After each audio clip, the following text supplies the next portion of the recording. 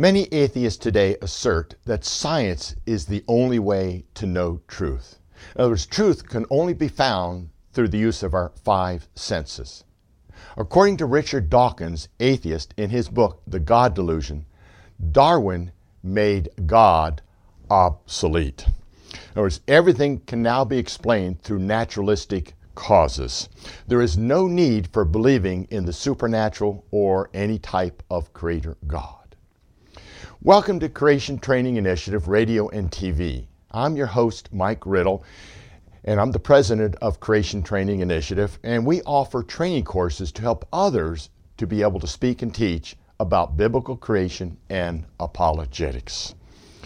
Now, for many years, the public education system has been controlled by the teaching of what we call materialism. Again, the idea that all that exists is mass and energy.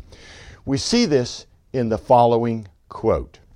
The materialistic worldview has so widely infiltrated the natural sciences that not only has it become the ruling paradigm, but it is also the only view that is allowed.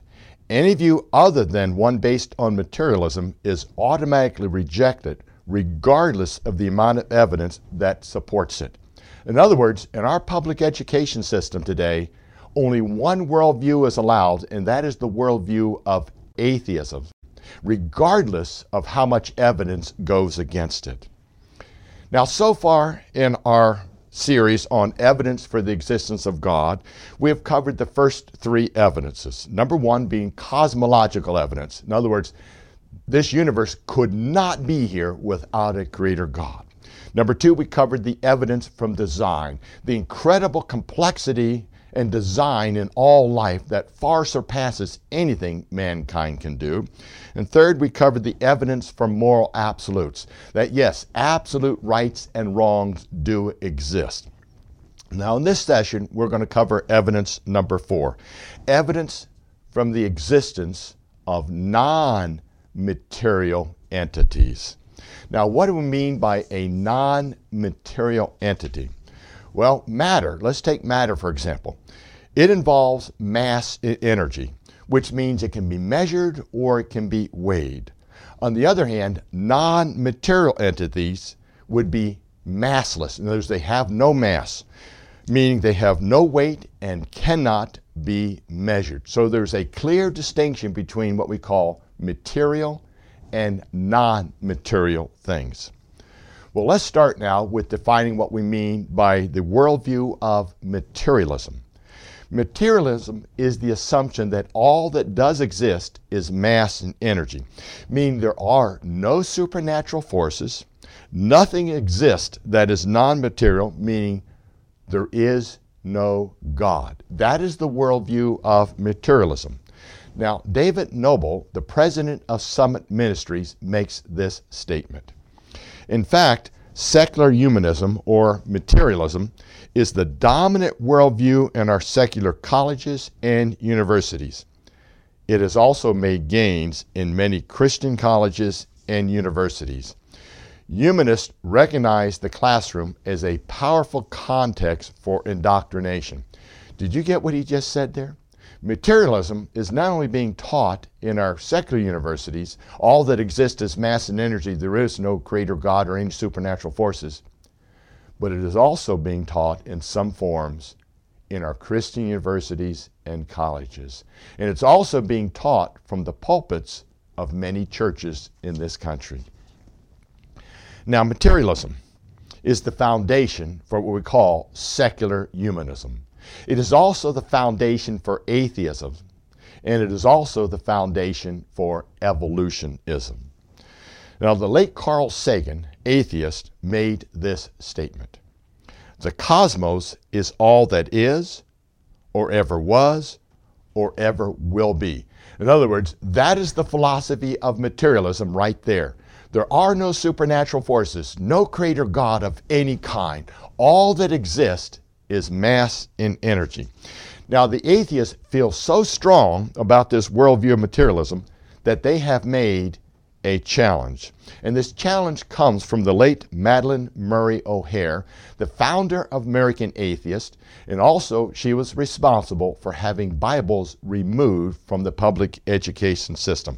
And her challenge is this: we atheists try to find some basis of rational thinking which we can base our actions and our beliefs, and we have it. We accept the technical philosophy of materialism. It is a valid philosophy which cannot be discredited. Essentially, materialism philosophy holds that nothing exists but natural phenomena. There are no supernatural forces, no supernatural entities such as gods or heavens or hells or life after death. In other words, this challenge by the materialist or the atheist is that the church cannot defend against the philosophy of materialism. In other words, they believe the church cannot prove the existence of God.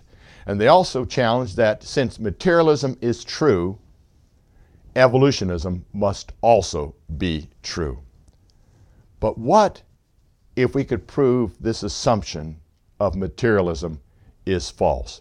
What if we could show through empirical science that non-material entities, in fact, do exist? In other words, something more than just mass and energy. In this session, we will demonstrate that the universe is made up of more than just mass and energy.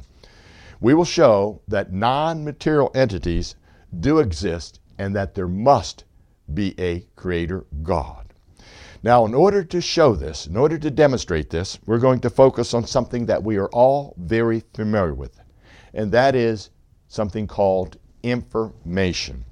It is part of our everyday life.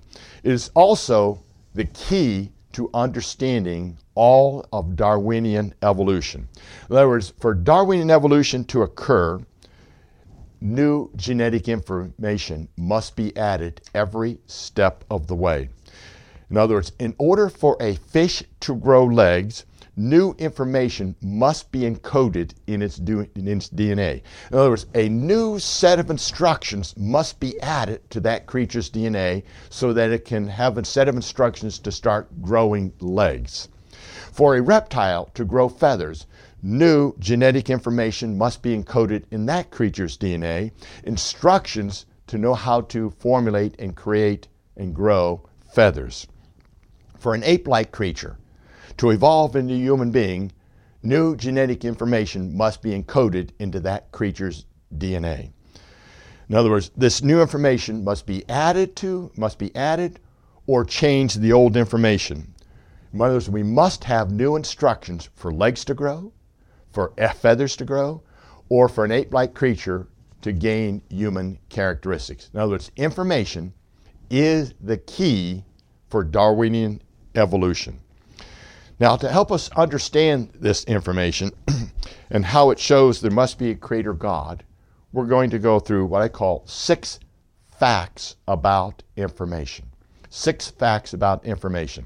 And these 6 facts are, number 1, where is information used? 2, what is information? 3, how is information transmitted? 4, information is the key to life. And 5, where does information come from? And 6, scientific laws and information. So we'll go through all 6 of those. So let's start with fact number 1. Where is information used? Now, information is vital to a nation's economy. We use it every day. We use it in computer technology. We use it in marketing, research, education, sports, and we find it in all living things. So information is everywhere around us.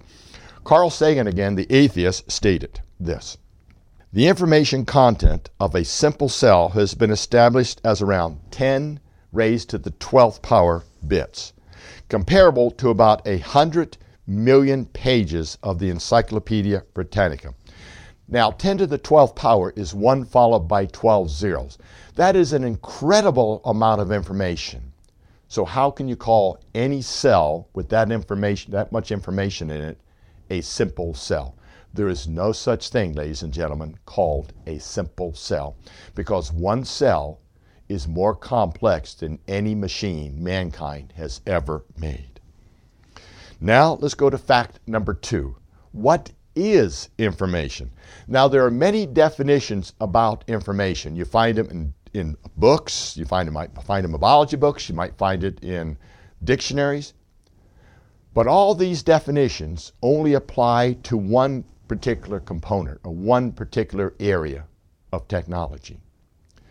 But there is one definition that works in all technological systems and in all biological systems, only one. Because this is the only definition of information that works everywhere, it is referred to as universal information. Now let's go through the definition of universal information. Now I'm going to read this definition off, and it's somewhat technical. But then what I'd like to do is take it apart to help simplify what we mean by universal information. And the definition is this. Universal information is a symbolically encoded, abstract, represented message conveying the expected actions and the intended purpose. Now, what does this mean? Well, let's take this definition apart into its basic components or attributes that clearly define information. And the 4 components or attributes of information, universal information, are this. Number 1, it must have a code. Number 2, it must have meaning. Number 3, it must have an expected action. And number 4, it must have an intended purpose. Now, what do each of these mean? Number 1, universal information must have a code. Well, we use codes all day, all the time. One of them is called our English alphabet, A, B, C, D, E, F. What we mean by that is we have symbols, and these symbols can be arranged in specific order to convey information. In other words, there's syntax involved in putting these letters together, such as punctuation. So we must have a code. There's many codes around the world, many different languages. Even computers work with codes. Secondly, there must be meaning. For example, if I were to use the word star, now the word star is not the real thing, but it represents the real thing. In other words, it gives us meaning. It means something real. If I were to say the word chair is not the real thing, but it represents or means the real thing, chair. So we have to have a code, we must have meaning. Third, there must be an expected action to take place. And fourth, there must be an intended purpose that is going to happen. Let's go through an example. How about this statement? Go to the grocery store and buy chocolate chips. Well, is there a code there? Yes, it is called the English alphabet. There's symbols and syntax involved there. Is there meaning? Yes, there's meaning. The word grocery store is not the real thing, but it represents or means a real store. Chocolate chips, the word chocolate chips are not the real thing. You can't eat the words chocolate chips, but they represent or mean something real. So we have a code, we have a meaning in that statement. But is there an expected action? Yes, there is. The expected action is someone will go to the grocery store and buy chocolate chips. Whether that ever happens is not relevant, but there is an expected action there. And is there an intended purpose? Yes, there is. The intended purpose is you're going to make something with those chocolate chips, such as cookies. Even DNA is made up of universal information. It has a code. It has 4 letters in it that make up words, and there's a syntax. Is there meaning? Yes, there's meaning. In other words, in the DNA, there's a code, and the code, those letters make up words, and those words represent real amino acids. So we're going to go out and get these and bring these amino acids in. So there's a code, there's a meaning. Is there expected action? Yes. The expected action is we're going to get those amino acids and build proteins. But is there an intended purpose? Yes, there is. The intended purpose is called life. So DNA is universal information. Now let's go back and remember the challenge from the atheists, and that is that the church cannot defend against the worldview of materialism. In other words, all that exists is mass and energy. In this session, we're going to take on that challenge and prove the worldview of materialism is false. Now, George Williams, who has a PhD in biology, makes this statement. Information doesn't have mass or charge or length. Did you get what he just said there? You cannot weigh it and you cannot measure it. He just stated information is non-material. Hubert Yockey, PhD, scientist, and an evolutionist, makes this statement. The genetic information system is the software of life. Like the symbols in a computer, it is purely symbolic and independent of its environment. He's telling us there, information is non-material. Now, in the book, Without Excuse, the authors make this statement. Universal information is a non-material fundamental entity. So over and over again, the scientists do recognize information is non-material. Now we can demonstrate this through some practical examples that information is non-material. For example, if we were to take a modern DVD and weigh it, then we take that same DVD and we write many documents on it, we put many graphics and pictures on it and weigh it again, it would weigh exactly the same. As we put that vast amount of information in that DNA, and it did not change the weight of that DVD. Why? Because information is non-material. Now, also in the book, Without Excuse, the authors make this statement. The fact that in all observable phenomena, information needs a material medium to store and transmit it does not make it a material entity. For instance, if one deletes a program from a computer, the mass of the computer remains completely unchanged. Why? Because information has no mass. You can't measure it and you can't weigh it. In other words, information, again, has no mass, no length, no electrical current, and no temperature. This fact means the whole worldview of materialism is false. In other words, we can prove non-material entities do exist. So what is happening in our public education system then? It sounds more like indoctrination. They're teaching a worldview called atheism, secular humanism, regardless of the evidence that does exist to go against it. In other words, we have abandoned education in many areas of our public education system and only promote secular humanism. Now let's go to fact number 3 about information. How is it transmitted? Now it can be transmitted in many different ways. For example, the sentence, "In the beginning God created," can be sent using many different media, such as radio waves. We can use our voice communication, written text in a book, computers, symbols written in sand, different languages. We can even use smoke signals. In other words, we can transmit information using many different media, but that means information is not part of the medium we're sending. Information can also be stored in many different media, but it is still the same information. We can store it in written books, we can store it in computers, and we can even store it in sand. In other words, the information is independent of what it is being stored in and how it is transmitted. In other words, information is non-material, but it needs something material to hold it and to transmit it.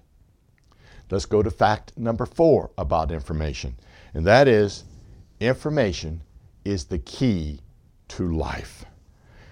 Scientist and creationist Dr. Werner Gitt issues this challenge to the evolutionist, and he states, anyone who wants to make meaningful statements about the origin of life would be forced to explain how the information originated. That is a very powerful challenge.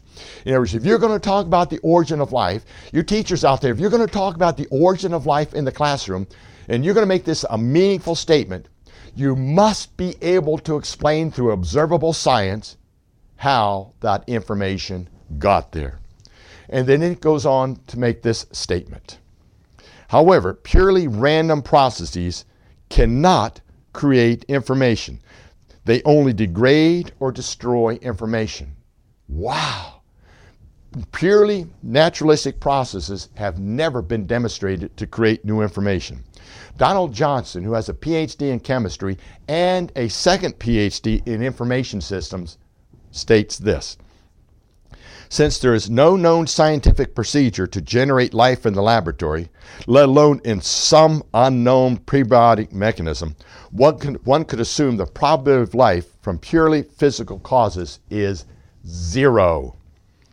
In other words, the standard answer we get to the origin of biological information is that mutations and selection have created all the biological information. But as we will see, this claim is not based on any known science. John Sanford, who has a PhD in genetics, makes this statement: yet I am still not convinced there is a single crystal clear example of a known mutation which unambiguously created information. He further goes on to state, everything about the true distribution of mutations argues against mutations leading to a net gain in information as needed for forward evolution. And then Lee Spetner, PhD in physics, states, in all the reading I've done in the life sciences literature, I've never found a mutation that added information. And then he further states, all point mutations that have been studied on the molecular level turn out to reduce the genetic information and not increase it. Donald Johnson, again, PhD, science, states, those who insist on purely physical causes of life are thus in an untenable position when it comes to known science. Not only can they not prove that it's possible for life to come about by physical interactions of nature, but the information content in life precludes that possibility. Now, the fascinating thing about information is it is the key to understanding what makes life different from non-life. It is basically the Achilles heel of evolutionists and all materialists. Now, how do evolutionists tell us information got here? Purely naturalistic causes. Folks, that is what they're teaching in the public education system. And as we have seen, the scientists know that is not true. Now, how much information is in living systems? Well, let's go to Bill Gates, the founder and former CEO of Microsoft. Bill Gates makes this statement: human DNA is like a computer program, but far, far more advanced than any software we have ever created. Now, if we were to take all the DNA in our bodies and stretch it out, uncoil it and stretch it out, and line it all up end to end, that would be 31 billion miles long. That would extend beyond our solar system. That is an incredible amount of information in our bodies. Where did all this incredible amount of information come from? And that leads us into fact number 5 about information. Where does information come from? Now, in the book, Without Excuse, the authors, scientists, make this statement. The fact is, no empirical research has ever shown that matter left to itself is capable of creating universal information. So they're making this statement: matter by itself cannot create information. Again, John Sanford, PhD in genetics, states, information theory clearly indicates that information and information systems arise only through intelligent means and are only preserved by intelligence. Donald Johnson again states this: that DNA can mutate to modify information is a fact. That such mutation can produce a net gain in information has yet to be demonstrated. And then he goes on to make this statement. There is no known physical mechanism for producing any increase in information. Wow. Let's take one more. David Abel, PhD in science, and also director of the Gene Emergent Project, states, "We are hard-pressed to provide empirical evidence, rational justification, or references showing how programming can be accomplished without intentional choices of mind. It is only one's materialistic, metaphysical commitments that make this fact difficult to acknowledge." In other words, in our public education system, we're going against known science. Why? Because our public education system has a commitment to materialism, not good science. Now, in the book, again, Without Excuse, the scientists state, when proponents of materialism address the question of the origin of information, they invariably do so by invoking mechanisms that have no observable basis. Notice, if information cannot come from purely naturalistic processes, then it can only come from an intelligent source. This leads us to the most critical question. Where did the original information in our DNA come from? The only possible answer is an all-powerful, all-knowing Creator God. And this leads us now to fact 6 about information. Scientific laws and information. Now, what is a scientific law? A scientific law is a precise statement of a fact or process that has been identified through observation and experimentation, repeatedly verified, and most importantly, never refuted. Now, there are scientific laws about life. One of those laws is called the law of biogenesis. That is the law that life only comes from prior life. There are no known exceptions to this. Donald Johnson, in his book, Programming of Life, states, as far as science knows, the law of biogenesis, life only comes from life, is still valid. But ladies and gentlemen, you know what they're teaching in our biology classes in public schools today? That life arose from non-life. That is not science. That is faith. In other words, what they're telling our youth in our biology classrooms is that the laws of science have been overthrown and only evolutionism is true. We are in great trouble in our public education systems today. Why? Because we have abandoned the teaching of science in many areas, especially in the area of origins. There are also laws about matter. There's the laws about gravity, the laws about thermodynamics, and the laws about electricity. There are also laws about information, scientific laws about information. Let me go through some of these laws about information, and they are found in the book Without Excuse. Scientific law information 1. Universal information is a non-material fundamental entity. That is a scientific law. And what is a scientific law? It's done through observation, experimentation, and there are no known exceptions. So information is a non-material fundamental entity. Scientific law 2 about information.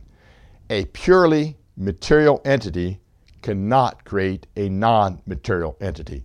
In other words, something material cannot create something non-material. That has never, ever been observed to happen.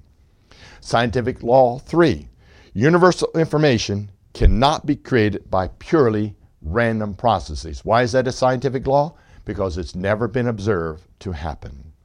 Scientific law 4 about information. Universal information can only be created by an intelligent sender. And there's a corollary to scientific law number 4, and it states this. All senders that create universal information have a non-material component. You know what that means, ladies and gentlemen?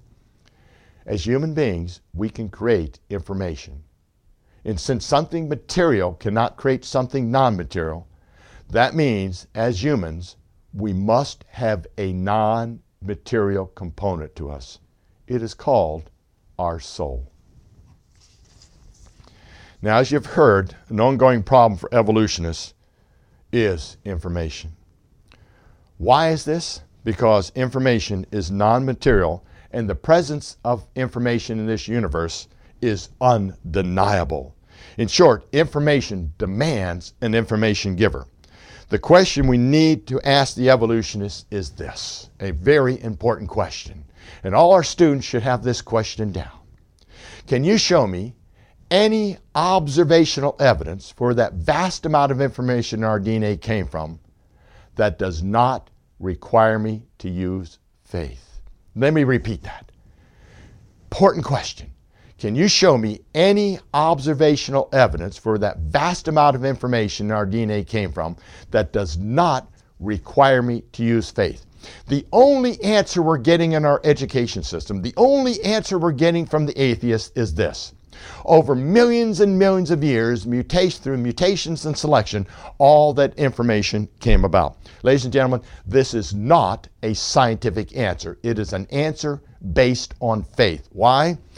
Because no one has ever observed millions of years, and no one has ever observed mutations adding new functional genetic information to the DNA. So the evolutionists, the materialists, are not doing science. Now, based on what we have shown here, we're now ready for what I call 4 powerful conclusions about information. Conclusion number 1.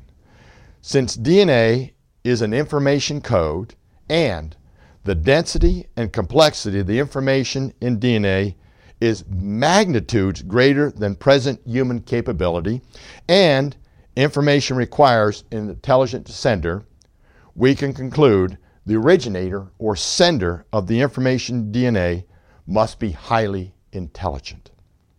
Conclusion number 2. Since information is non-material and something material cannot create something non-material, and information is a DNA code, we can conclude the originator or sender of the information in DNA has a non-material component. Conclusion number 3. Since materialism is the doctrine that matter, mass, and energy is all that exists, and since information is non-material, we can conclude the doctrine of materialism is false. And then conclusion number 4. Since information is non-material and information requires an intelligent sender, and the information in DNA vastly exceeds anything mankind has done, we can conclude there must be a creator who is non-material and highly intelligent. Now let's conclude with what that creator has told us in his word. And we see this in Psalm 147, verse 5. Great is our Lord and mighty in power. His understanding is infinite. We also see this in Romans chapter 11, verse 33. Oh, the depth of the riches, both of the wisdom and knowledge of God. How unsearchable are his judgments, and his ways past finding out. And we see this also in Jeremiah 32, verse 17. Ah, Lord God, behold, you have made the heavens and the earth by your great power and outstretched arm. There is nothing too hard for you. Thank you, and God bless you. If these lessons had been a blessing to you, you might consider financially supporting the Ministry of Creation Training Initiative. You can do this by going to our website, creationtraining.org. Again, that's creationtraining.org. Your tax-deductible donation of just $20, $50, or more a month, or a one-time gift of any amount will make you an education partner in building an army of Christian educators who can teach the biblical account of creation and train others to be able to defend their faith and be biblically faithful to God's Word as it states in 1 Peter 3:15. But sanctify the Lord God in your hearts, and be ready always to give an answer to every man that asketh you a reason of the hope that is in you, with meekness and fear.